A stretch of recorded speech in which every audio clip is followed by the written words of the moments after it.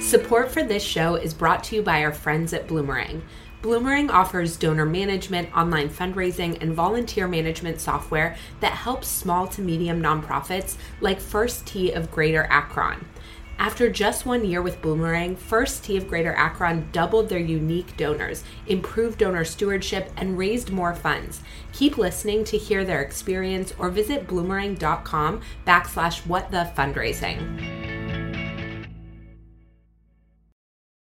If we're looking to engage them as a person and we're doing relationship building over time, I think we need to talk to the person more about their identity and who they see themselves as when they are supporting the organization.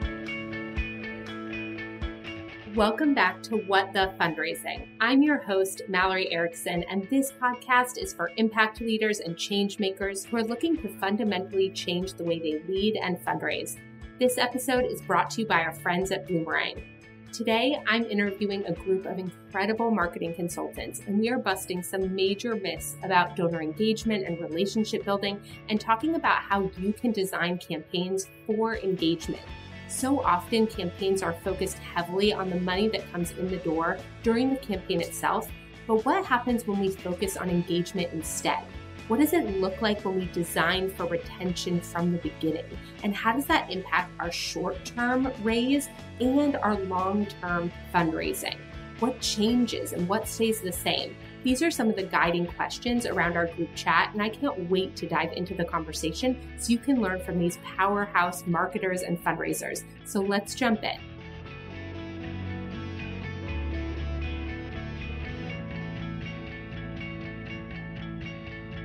Welcome, everyone. I am so thrilled to be here today with a number of incredible consultants and thought leaders in the nonprofit space that I have a lot of respect and admiration for. And I'm so excited to be talking about how you build campaigns that engage people today in a really unique way. So let's start by just sort of introducing who is together on this group call. Catherine, let's start with you.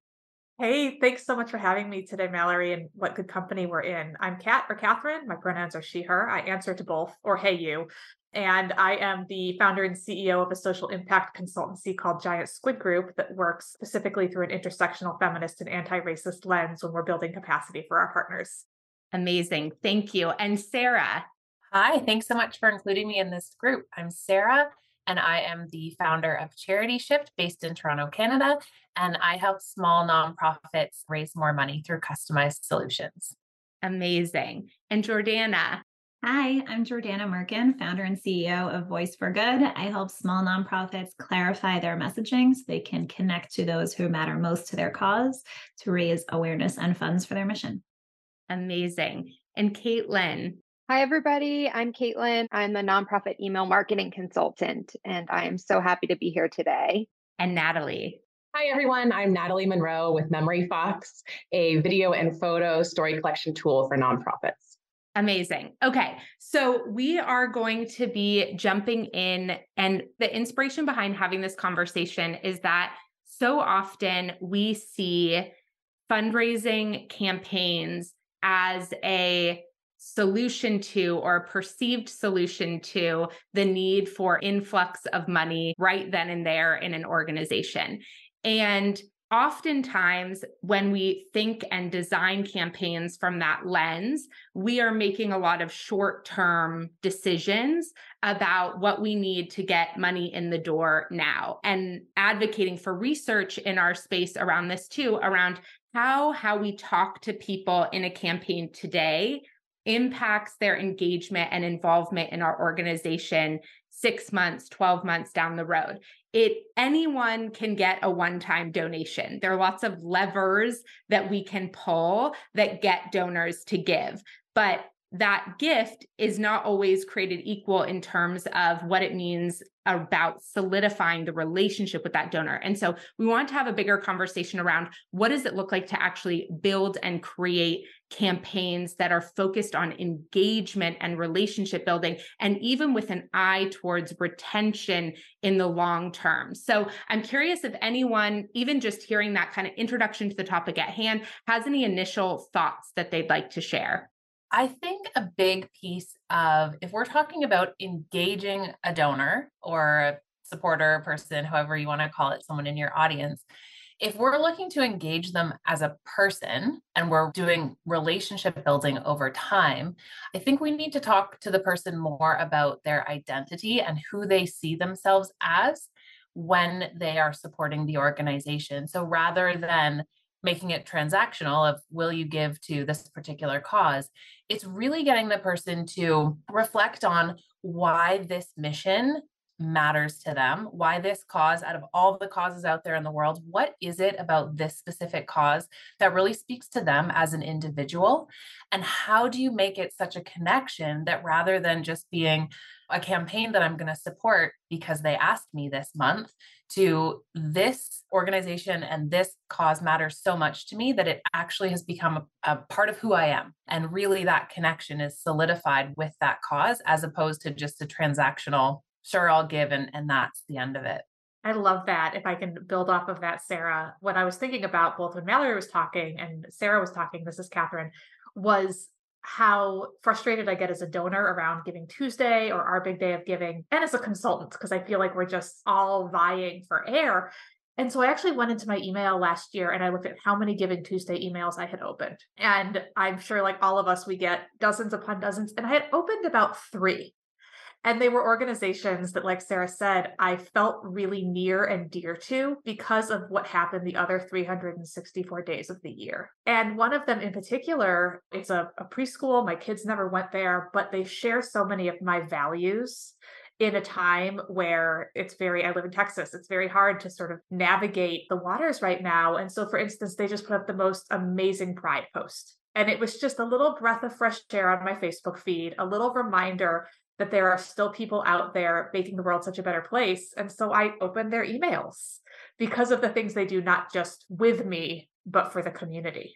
So along those lines, I would say that, Mallory, you asked about campaigns, but I would say, to Catherine's point, it's the 365 days a year. It's not just about a campaign. So I apologize if this is taking it in a direction you weren't intending, but to me, what I always focus on is the messaging that's the foundation for all of it, and how you're going to be clear about leading with your values, about telling your stories in a way that resonates with the right people for you. And Catherine, that's such a beautiful example of that with that Pride post in that school.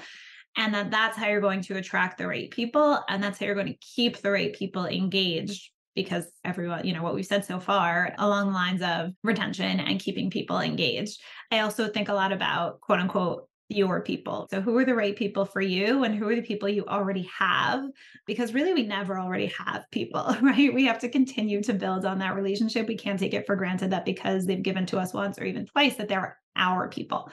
So I think campaigns can be structured beginning, middle, and end, and that's important. And I do think there's an important piece to shifting the conversation around the goals of campaigns. So it's not just about the dollar amount. But I think underlying all of that is the way that you engage your people throughout the year, so that you're leading with your values, so that you have those messages out there, so that people continue to want to, so that they see the value in what you're putting out there, right? It's not just about what you want to be putting out, but about the value that they're getting. Okay, so I definitely do want to talk about the kind of post-campaign communication and that year-round piece.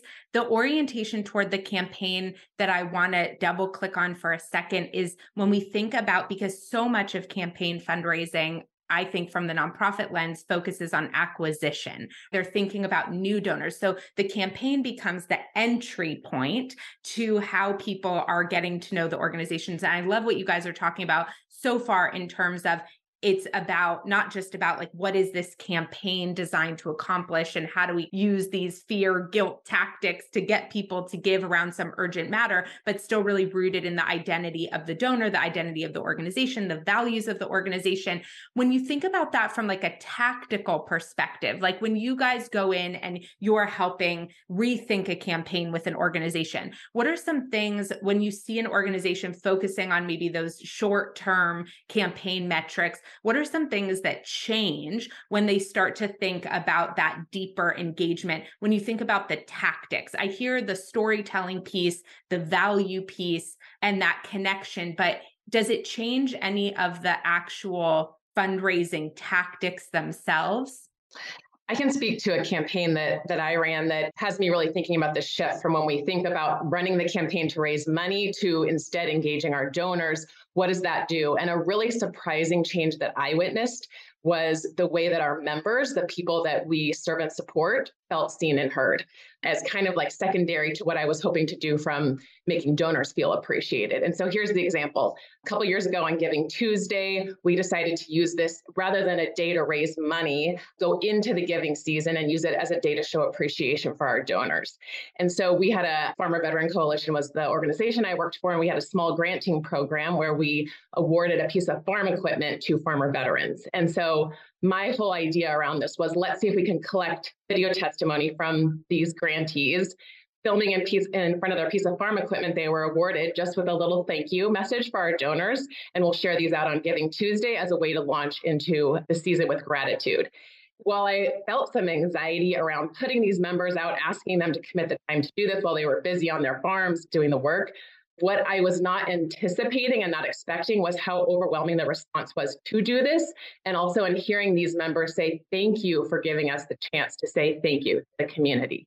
So there's really something about when we give our community the chance to share in their own words and elevate their voices, it's conveying their own impact, but also sharing that impact with the donor. So it's kind of like a double impact at the same time.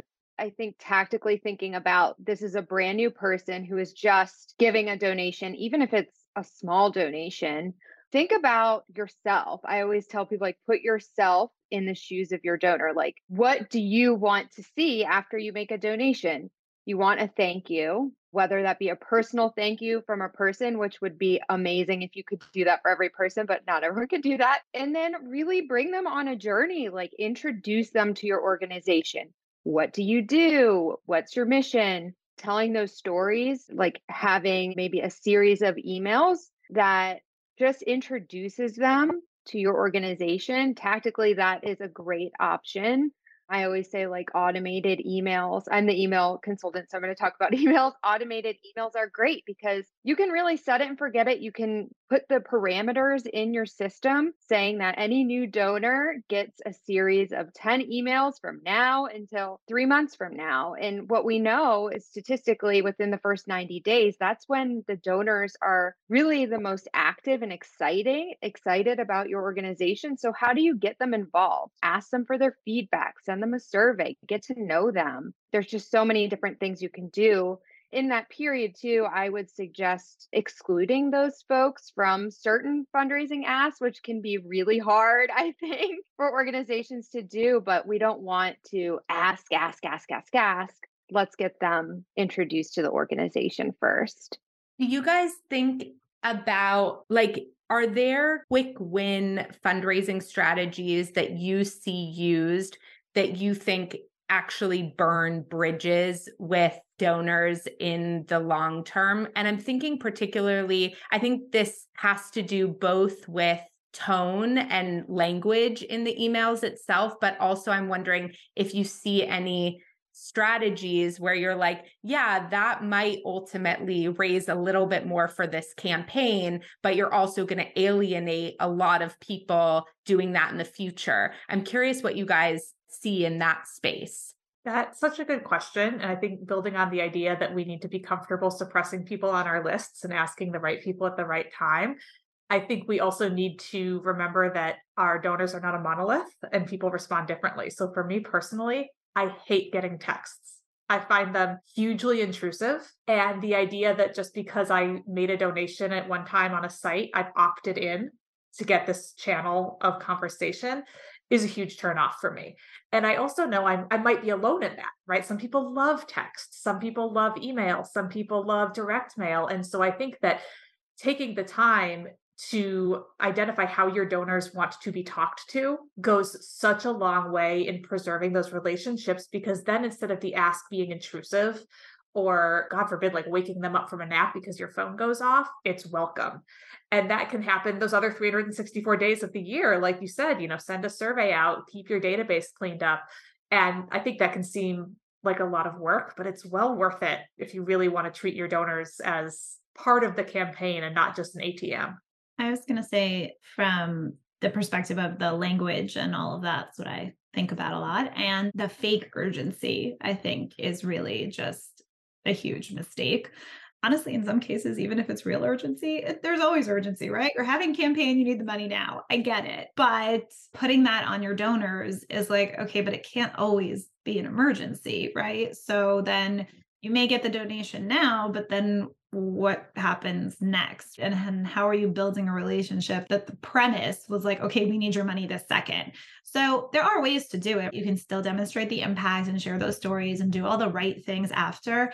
But when you're starting from that place, there's sort of this transaction that comes with it. And when you want to be careful to make sure that there are emergencies, and that's true, but depending on your mission and what's going on in your world at that moment, you want to really be careful with how you use that, because that can really backfire. People are like, okay, well, I gave it to you because you needed it then, but now I want nothing to do with you. So that foundation in a relationship and in building up that interaction is really going to serve you more in the long run.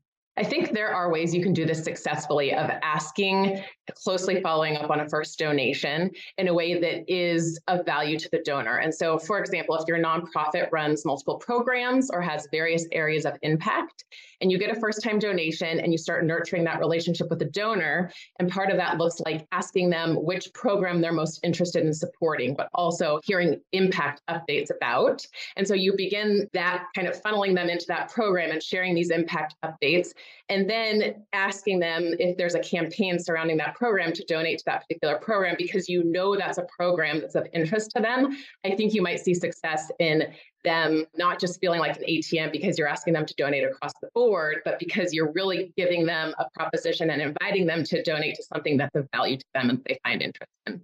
You know, it's interesting in like major gifts fundraising and corporate fundraising. A lot of what I focus on in terms of coaching fundraisers is around permission, like getting permission to make a certain ask and permission to move a relationship to the next level. And just hearing what you were saying, Catherine, about text, it's like there's so much in campaign fundraising that we might have gotten legal permission for, but it doesn't really feel like we got personal permission for always. And so there's this piece around like conscious choice and like how does conscious choice ultimately impact our relationship with folks. And I know I recently ran a product launch for the first time in my business, and I felt really nervous about the amount of emails that were going to come out and the way it would impact my relationship with my list potentially. And I'm not afraid of unsubscribes. Like, I think at the end of the day, like if people are going to unsubscribe from your list, that means they never wanted to hear from you again instead of ignoring some emails. And so I think like, that's fine. Like for the people who never want to hear from me again, awesome. Like, please set your own boundaries and take care of yourself. But I felt more conscientious of the relationship, how it would impact my relationships with folks who weren't interested in the product. And so I did this thing where at the top of all of the emails, at the very top of all the emails that I sent about this product, I gave people an opt-out just for that sequence. I said, like, I'm going to be talking about this product. If you don't want to hear any more about this, click here. You'll stay on the newsletter. But I felt like I wanted to give them a choice really front and center that allowed them to, like, basically me asking for permission for them to get this very particular thing. Do you see strategies like that being used in fundraising campaigns? What are some of them? And what are some of the results you've seen from things like that? I don't think I'm seeing enough of this in the nonprofit world. I got a couple of emails from for-profit businesses prior to Mother's Day this year. We understand Mother's Day can be a difficult day for some people. If you don't, similar to what you were saying, Mallory, if you don't want to receive emails specifically about this, right, not opting out in general, then, click here to let us know. And I thought that was such a beautiful way to really, I say all the time, like when you're talking about communications, show me you know me. Like that is the key to all communication, and in just understanding what your audience is looking for.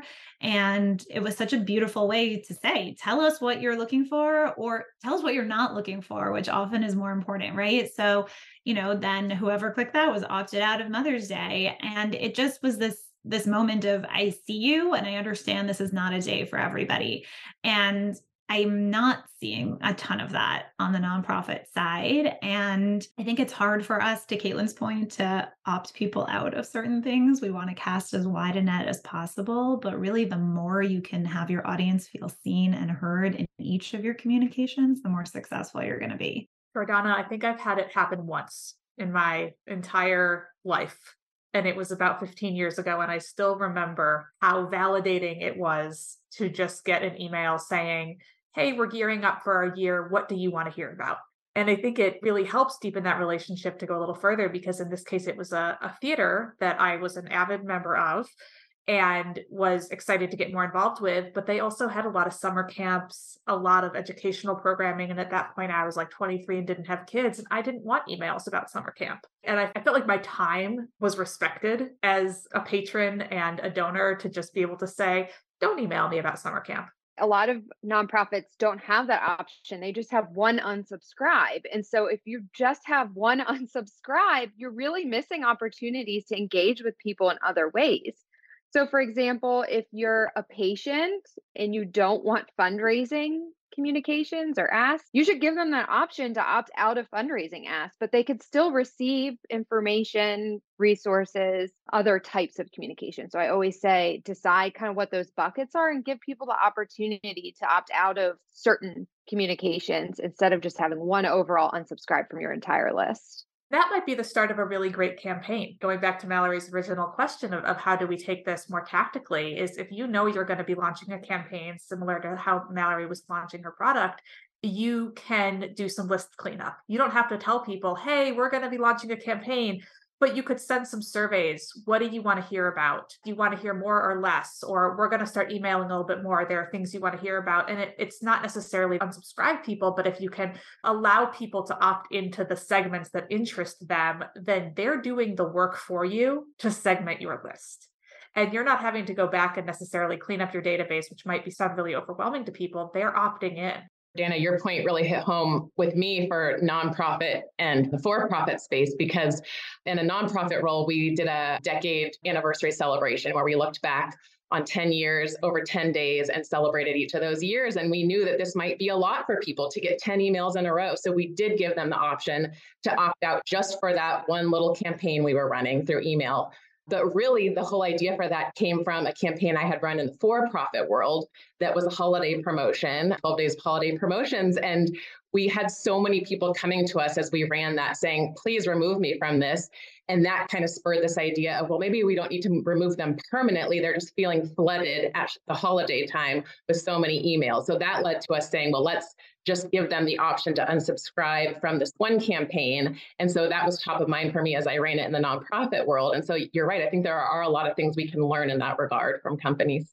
And then they end up not getting your emails, but they feel closer to you. So it's a win-win for everybody.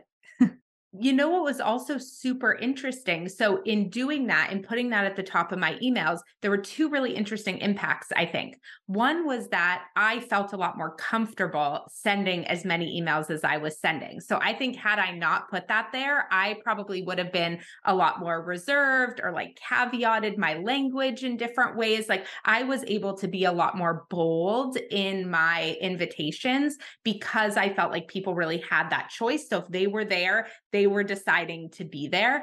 The other thing that was super interesting was that not that many people used it, but it doesn't mean that everybody joined the program. And lots of people were still opening and reading. And I think there's something to be said about them feeling like they had that choice, even if they didn't take that choice, that felt really like respectful and made it a lot easier for them to like ignore it or not feel like it was being pushy or shoved down their throat, even if they didn't actually go through the process of removing themselves. And so even for organizations who are hearing this, who are like, I don't have the technology like to be able to have an auto unsubscribe, depending on the size of your list and your staff team, I would say like put at the top, email so-and-so to get removed from the sequence. The likelihood that you're going to get bombarded with hundreds of those requests is very, very low. But even giving people the option, the opportunity, making it clear that you're giving them a choice to be included in this, you understand this is more communication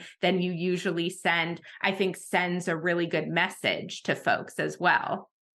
And I'll piggyback on that, because not only when we ran these campaigns have that link like you're referring to, Mallory, at the top or at the bottom, wherever we put it, to opt out, but we also sent one introductory email before we even started the campaign to let them know, hey, this is coming. If you don't want to get this many emails over the course of the next week and a half, 2 weeks, opt out now. Not that we didn't get them to opt out each day, but that was setting the stage so they knew what they were getting themselves into and could opt out at the beginning. The other thing it did was, for the people who were interested, it built some anticipation and excitement around looking forward to receiving the campaign in the following days. Yeah, I love that.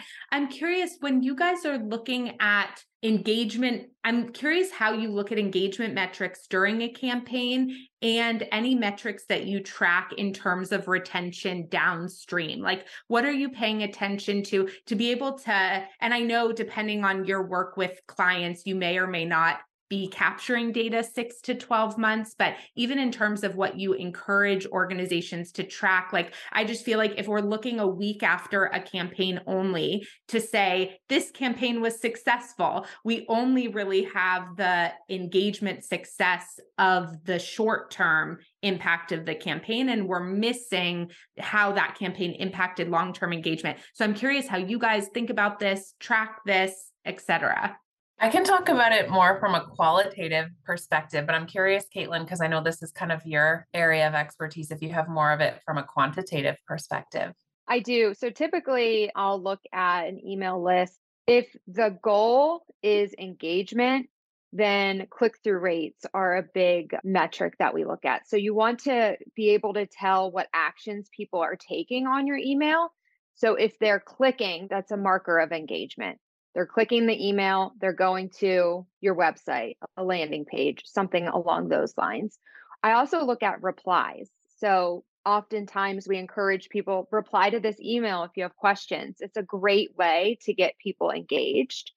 And then look at your unsubscribes. We were just talking a lot about unsubscribes. If you're sending a campaign and you're getting tons of unsubscribes and the unsubscribe rates are skyrocketing, or people are marking you as spam, those are things you really want to look at and see, why is this happening?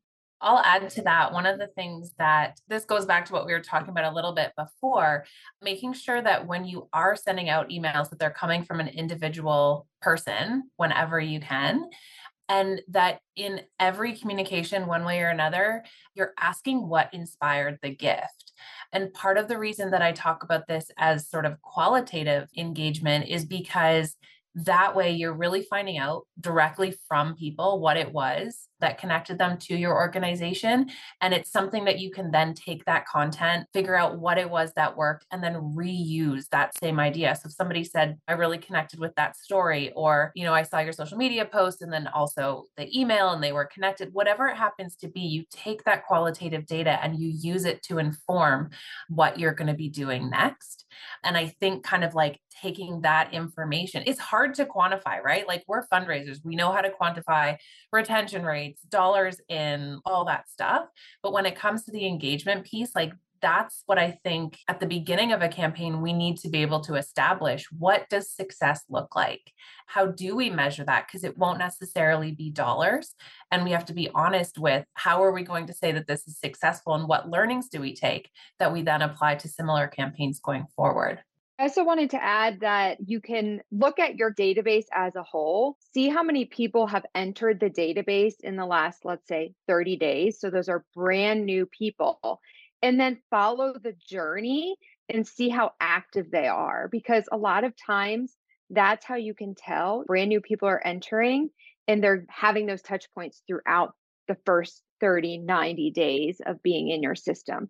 That's also a good way to tell if there are inactive people within your database, like lapsed donors, people that are like long lapsed donors. They're in there, but like are not being engaged with it at all.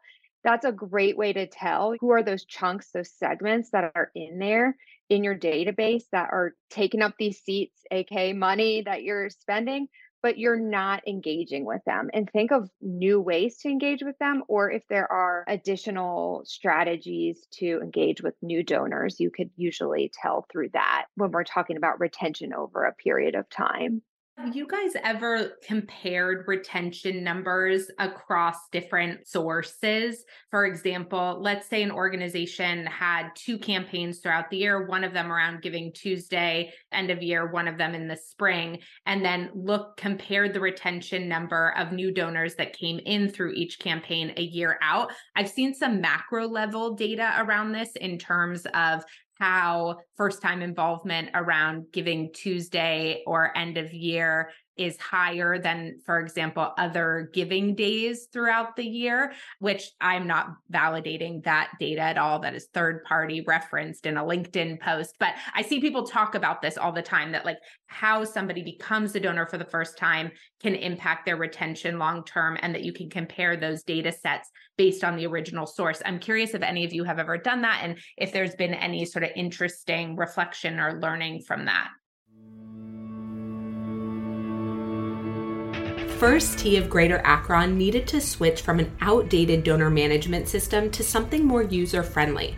With Bloomerang, they found that and more. Executive Director Josh Smith commented, "We love Bloomerang. It's saved time. It's helped us raise more funds." By investing in a donor database that they actually loved using, First Tee of Greater Akron was able to raise more funds and continue creating lasting change in their community. To listen to the full interview with First Tee of Greater Akron, visit bloomerang.com/whatthefundraising or click the link in the show notes. One of the things that I see often, and sure no, I experienced when I was in-house, is that's the aspiration, and it can be so hard to do. And so often where I see a lot of great progress is starting small, starting with what is sort of considering the low-hanging fruit. So for instance, I am fortunate enough to be on the board of an organization here that started doing that, looking at emergency funding. We had a lot of funding come in after Hurricane Harvey down here in Texas. We had a lot of funding come in after the Winter Storm Ira. And it was wonderful. It was a huge influx of cash and community engagement. And then next year, it started to quote unquote pull down our metrics because people weren't renewing. And so we did realize that we needed to pull out those times as outliers and look at who made a first time gift, say in that 6-week period around the winter storm when communities were rebuilding, and bless and release those people. Not necessarily get rid of them altogether, but not count on them giving again, and not counting them in the annual fund campaigns, and not counting them on even Giving Tuesday.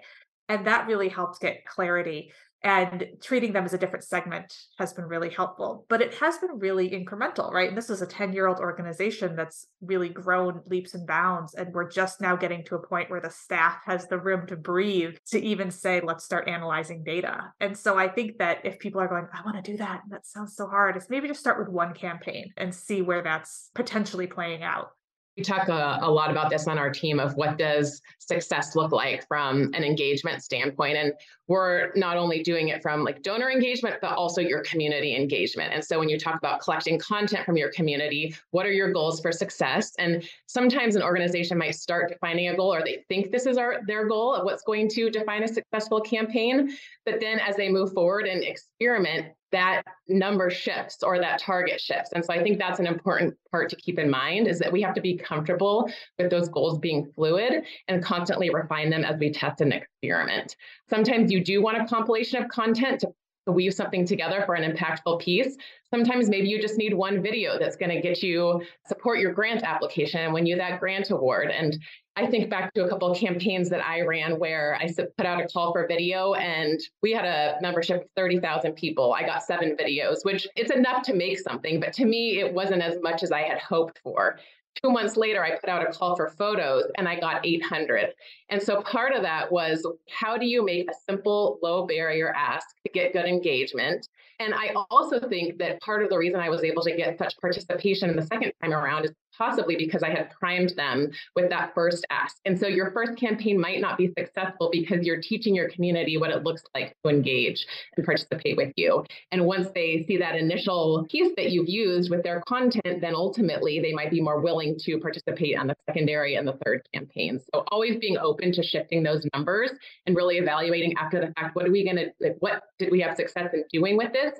And how can that help us moving forward in future campaigns? As a marketer, I feel like we're all like, oh, this question is really hard, because marketing and development, it's really hard to get the two on the same page, at least from my experience. And sometimes the development team, the fundraising team is like, holds on to that information and you don't necessarily have access to the source of that information. And so you have to almost believe like what they tell you. And I'm the marketer, so I would love to hear from the fundraising perspective. This is our retention rate. And you have to figure out how to be an investigator around that. So for me, that looks like segmentation, like you segment and tag all of your donors. And then throughout the year, you can cross reference how many of those donors have given again, or even like clicked on a button. Because once they click, you might not have access to those people who have then donated. And so figuring out on the front end how many people are donors but then clicked is a good way to show some sort of retention or like flag that donors are then having the intention to give. For me, it's like really hard to get that information and be able to trust the source of it unless you have access to the information. Does anybody else have that same experience? Jordana, you're smiling. I'm also a marketer, and though I do often wear the fundraising hat as well. And I'm smiling because this harkens back to Mallory's last group conversation for her podcast, the silos we all live in, and how, sometimes it is hard to have the two sides speak. Yeah, I mean, I think sometimes the data is easy to capture and is there, and sometimes it's not. It's just hard with retention. Like, there's so many things that I think impact retention, some of them because of how we've behaved, maybe in a hasty way, like when we do bust out with the fake urgency or even real urgency, and we're in that scarcity mindset and we're feeling really overwhelmed. And so we're communicating from that place, and that has an impact on our donors. And it would be so helpful to be able to show then the data around like, listen, like you think you don't have the time to like take a breath and really plan out this campaign. But the reality is like this does a lot more harm than it does good in the long run. Like it would be so helpful to be able to show that with the numbers. And then I think there's sometimes where like our retention number gets impacted by things that aren't our fault, that I think it's helpful to segment out, things like peer-to-peer campaigns. I think peer-to-peer campaigns are awesome for a lot of reasons, but the retention that you're going to see on peer-to-peer donors is going to be different than people who are donating directly to your organization. And that's okay. Like when I think about retention of peer-to-peer, I think about retention of the people fundraising, not the donors of those people, because it makes complete sense that you're not going to see the same type of retention. And so I feel like we use these like blanket metrics to like understand sort of quote unquote how good we're doing with retention, when there's obviously like understandable behavioral differences, but then also things that we really can impact. I'm curious, like, so this is the fundraiser, and probably this is a rub with marketing, what I'm about to say, and I find it problematic as well. But I feel like when we think about the sort of quote unquote engagement ladder of folks in our orbit, we think about how we move people from the one-to-many communications, the grassroots fundraising, into our major donor pipeline, or more of that one-to-one relationship. And we have all these different tools to try to identify who those people might be. And then all of a sudden they enter that funnel, and there's this whole different way that we think about and track engagement and all of those things.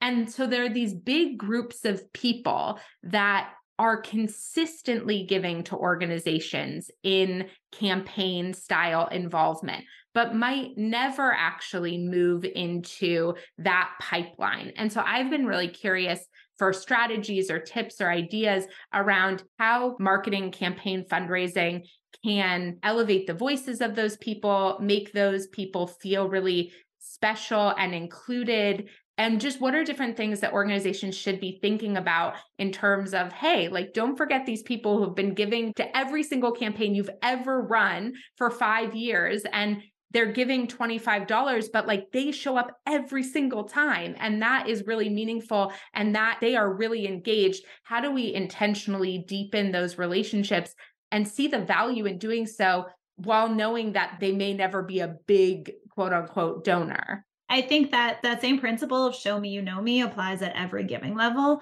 And I think it's also important to remember that on the marketing side, right, we think of our communications as one to many, but there still needs to be that within that framework of show me, you know me, is there needs to be that personal connection. So this is true certainly in email, like the more we can segment, you can thank people for being a $25 donor for X number of campaigns or X number of years. And you're thanking them for who they are, not for who they're not for saying like, could you also be a different kind of donor? But no, it's thank you for being this kind of donor. Even in social media, it's a two-way street. So if you're able to identify if it's the same people who are always commenting on your posts or even just liking your posts, then like their posts, right? Like build that relationship. And it's okay to, not especially on social media, I always say that organizations need to sound human. So even if it's like your organization's account, it's okay to say, if you see that person is celebrating a birthday, happy birthday, from us here at this organization, like sound like a person. That's an important messaging, is having a voice, a tone, a style that you use as an organization and really putting that out there, even when you're communicating one to many, because that's, again, how people feel seen and heard and valued by your organization. One of the things that I've really been encouraging the charities that I work with to try is to reach out to their most engaged audience members. So it might be donors, it might just be the people who are opening every email or have a really high click-through rates, is to reach out to them and ask them for a 15-minute phone or Zoom call. And just be super clear, like, this is not a fundraising ask. You will not be asked for money. But what you're really working to do is, number one, of course, you're working to build engagement with that individual person, but you're also looking to gain feedback of what it is that they like about your organization, why they feel connected. And you can take what you learn from there and apply it other places. And I found that what's really interesting is not only do you get to hear about your organization through someone else's perspective, which is always going to be eye-opening, you also get the opportunity to hear about the things that they didn't know about. And I've found that really interesting when you'll say to people, oh, last month we sent you this email that was about this topic. And we've had people say, I didn't see it, or what even is that? I don't know. And it's recognizing that when we're inside of an organization, we're so close to all of the content, we assume everybody knows what we're talking about. So getting that perspective from somebody who's engaging with us and really hearing it directly from them, we can then take that and apply it, knowing that if they're the most engaged, what do we need to take from what they're enjoying and how do we apply that so that even more people are engaging in the same way? I love you sharing that story, Sarah. And I had a really interesting experience a few months ago where I surveyed my whole list. And I feel like I talk about my signature program like until I'm blue in the face, Power Partners. And I asked who had heard of it at like the very end of the story or at the end of the survey. And 50% of people had never heard of the program. And these are the people who are clearly like the most active on my list. They took the time to respond to the survey, all of those things. And so I think it's such an important reminder. Like, I think that's why this fusion of integrating types of communication that feel good to everyone, asking for permission, being a human on both sides, and then not being afraid of like, am I emailing too much? Because we've done these other things to sort of safeguard around the relationship that we're having. And we're taking into account how they like to be communicated with, all those different things. And then we can, because people are missing tons of communication from us and they've seen like 1/16 in our head, or like, oh my gosh, they've seen 16 emails from me. And it's like, no, they've seen one.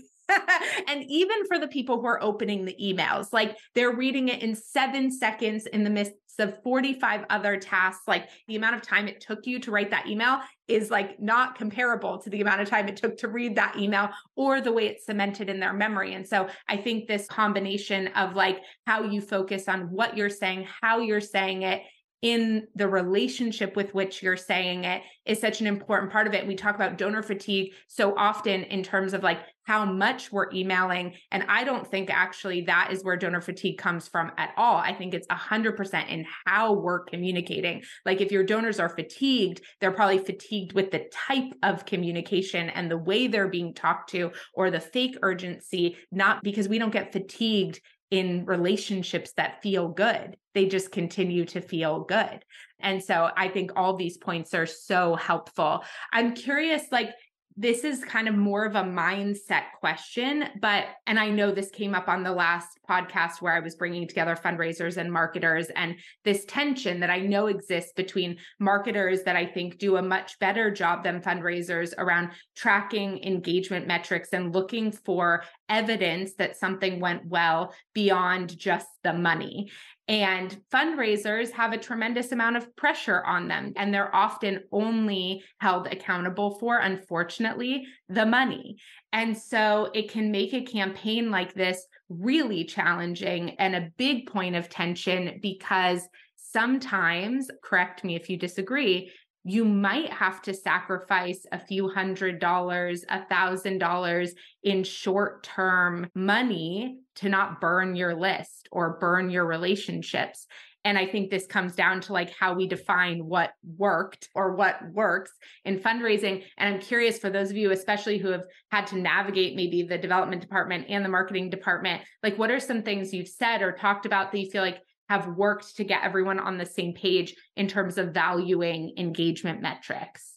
So I talk a lot about the pipeline. We mentioned earlier that when you're thinking about one-to-many communication, building those individual relationships is what, for better or for worse, I know there are downsides of this framework also, but it does sort of funnel people into this deeper relationship. And that's often how it will turn into a larger gift down the road.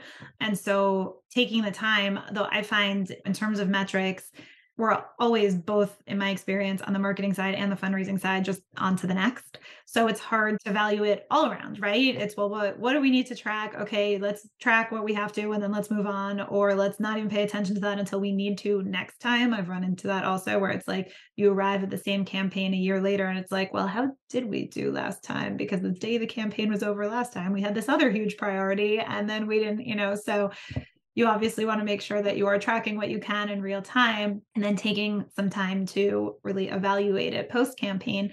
But I find that it's actually, the struggle is real kind of on both sides, just because everyone is so busy and moving on. But in terms of getting everyone on the same page, I think it really is just that, like, we're all in the relationship building business, whether it feels more one-to-one or one-to-many. When you come at it from that perspective, then, today's $50 donor is tomorrow's $5,000 donor, or whatever those numbers look like for your organization. So it's just remembering that we all have the same goals at the end of the day. I think we all know our donors are aging. And so if we take a look at who our major donors today, who are the donors who've left us legacy gifts, and when did they first get connected to our organization? And chances are it was a long time ago.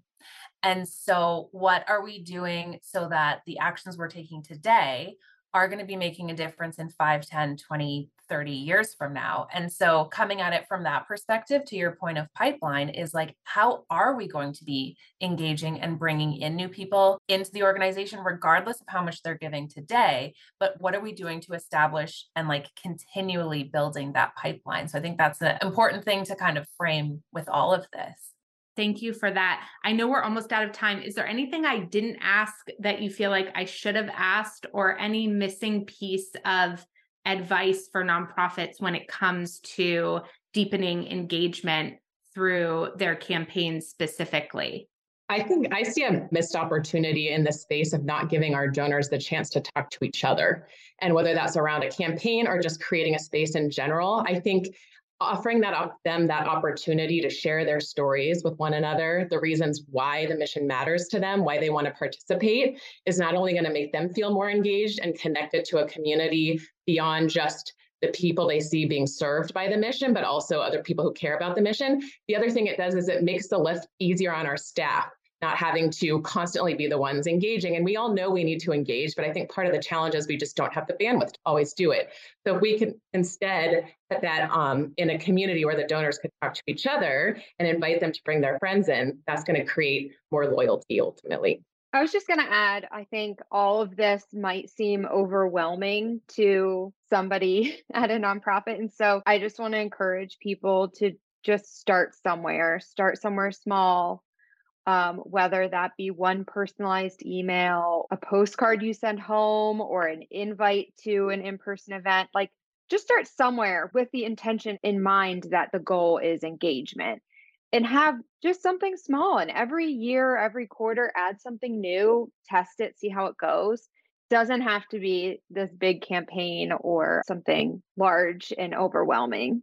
Along those lines, I was going to make the case for repurposing.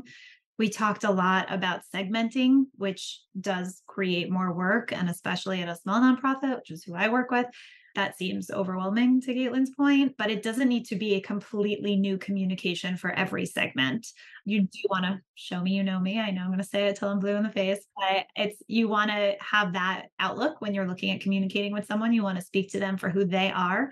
But then ultimately the content of your email, you can tell the same story to all the different groups, right? You can make a similar ask, or, depending on your goals of all of the groups, but you just want to frame it with, hey, we know you're a consistent $25 donor versus you're a major donor versus you're a volunteer and maybe never donated anything, but we're still so grateful to have you be a part of this organization.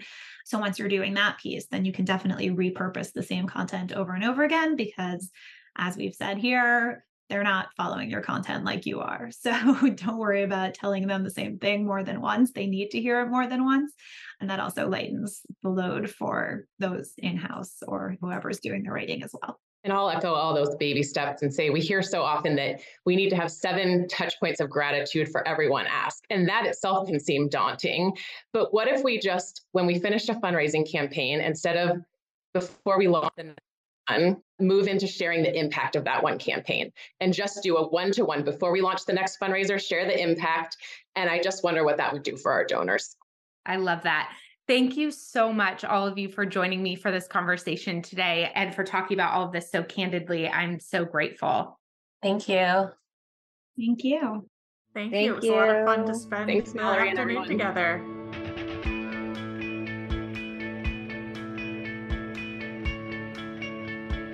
Okay, there is so much inside this episode that I love, but here are my favorite takeaways that I'm clicking on right now. Number 1, with the increasing decline in giving in the nonprofit sector, it's crucial to build campaigns that aim not only at collecting donations, but also at fostering meaningful relationships with donors. Number 2, when your donors see that their values resonate with your cause and the specific initiatives they support, it significantly improves their commitment and engagement. Number 3, cultivating personal connections with donors is a powerful strategy for enhancing donor engagement and loyalty. And connections can be fostered by demonstrating your understanding of donors as individuals, acknowledging their interests, appreciating their generosity, and making them feel like they're an integral part of your organization's mission. Number 4, using the right language, tone, and medium to communicate with donors while maintaining consistency across all channels can significantly enhance donor interaction and engagement. Number 5, demonstrating appreciation for donors, however big or small, helps in making donors feel valued and fosters stronger connections. And lastly, tracking donor engagement and retention is key to understanding how well your engagement tactics work. Pay attention to and analyze key metrics such as click-through rates, replies to emails, unsubscribe rates, or spam marks, and that can provide valuable insights into donor interest and satisfaction. Okay, for additional takeaways and tips inside this episode, head on over to MalloryErickson.com/podcast to grab the full show notes and resources now. You'll also find more information there about Catherine, Sarah, Natalie, Jordana, and Caitlin, and our amazing sponsors, Bloomerang. Thank you for spending this time with us today. If you enjoyed this episode, we would love it if you would give it a rating and review and share it with a friend. I am so grateful for all of my listeners and the good hard work you're doing to make our world a better place. And if you miss me between episodes, stop by and say hello on Instagram under @whatthefundraising_. Have a great day, and I'll see you next week.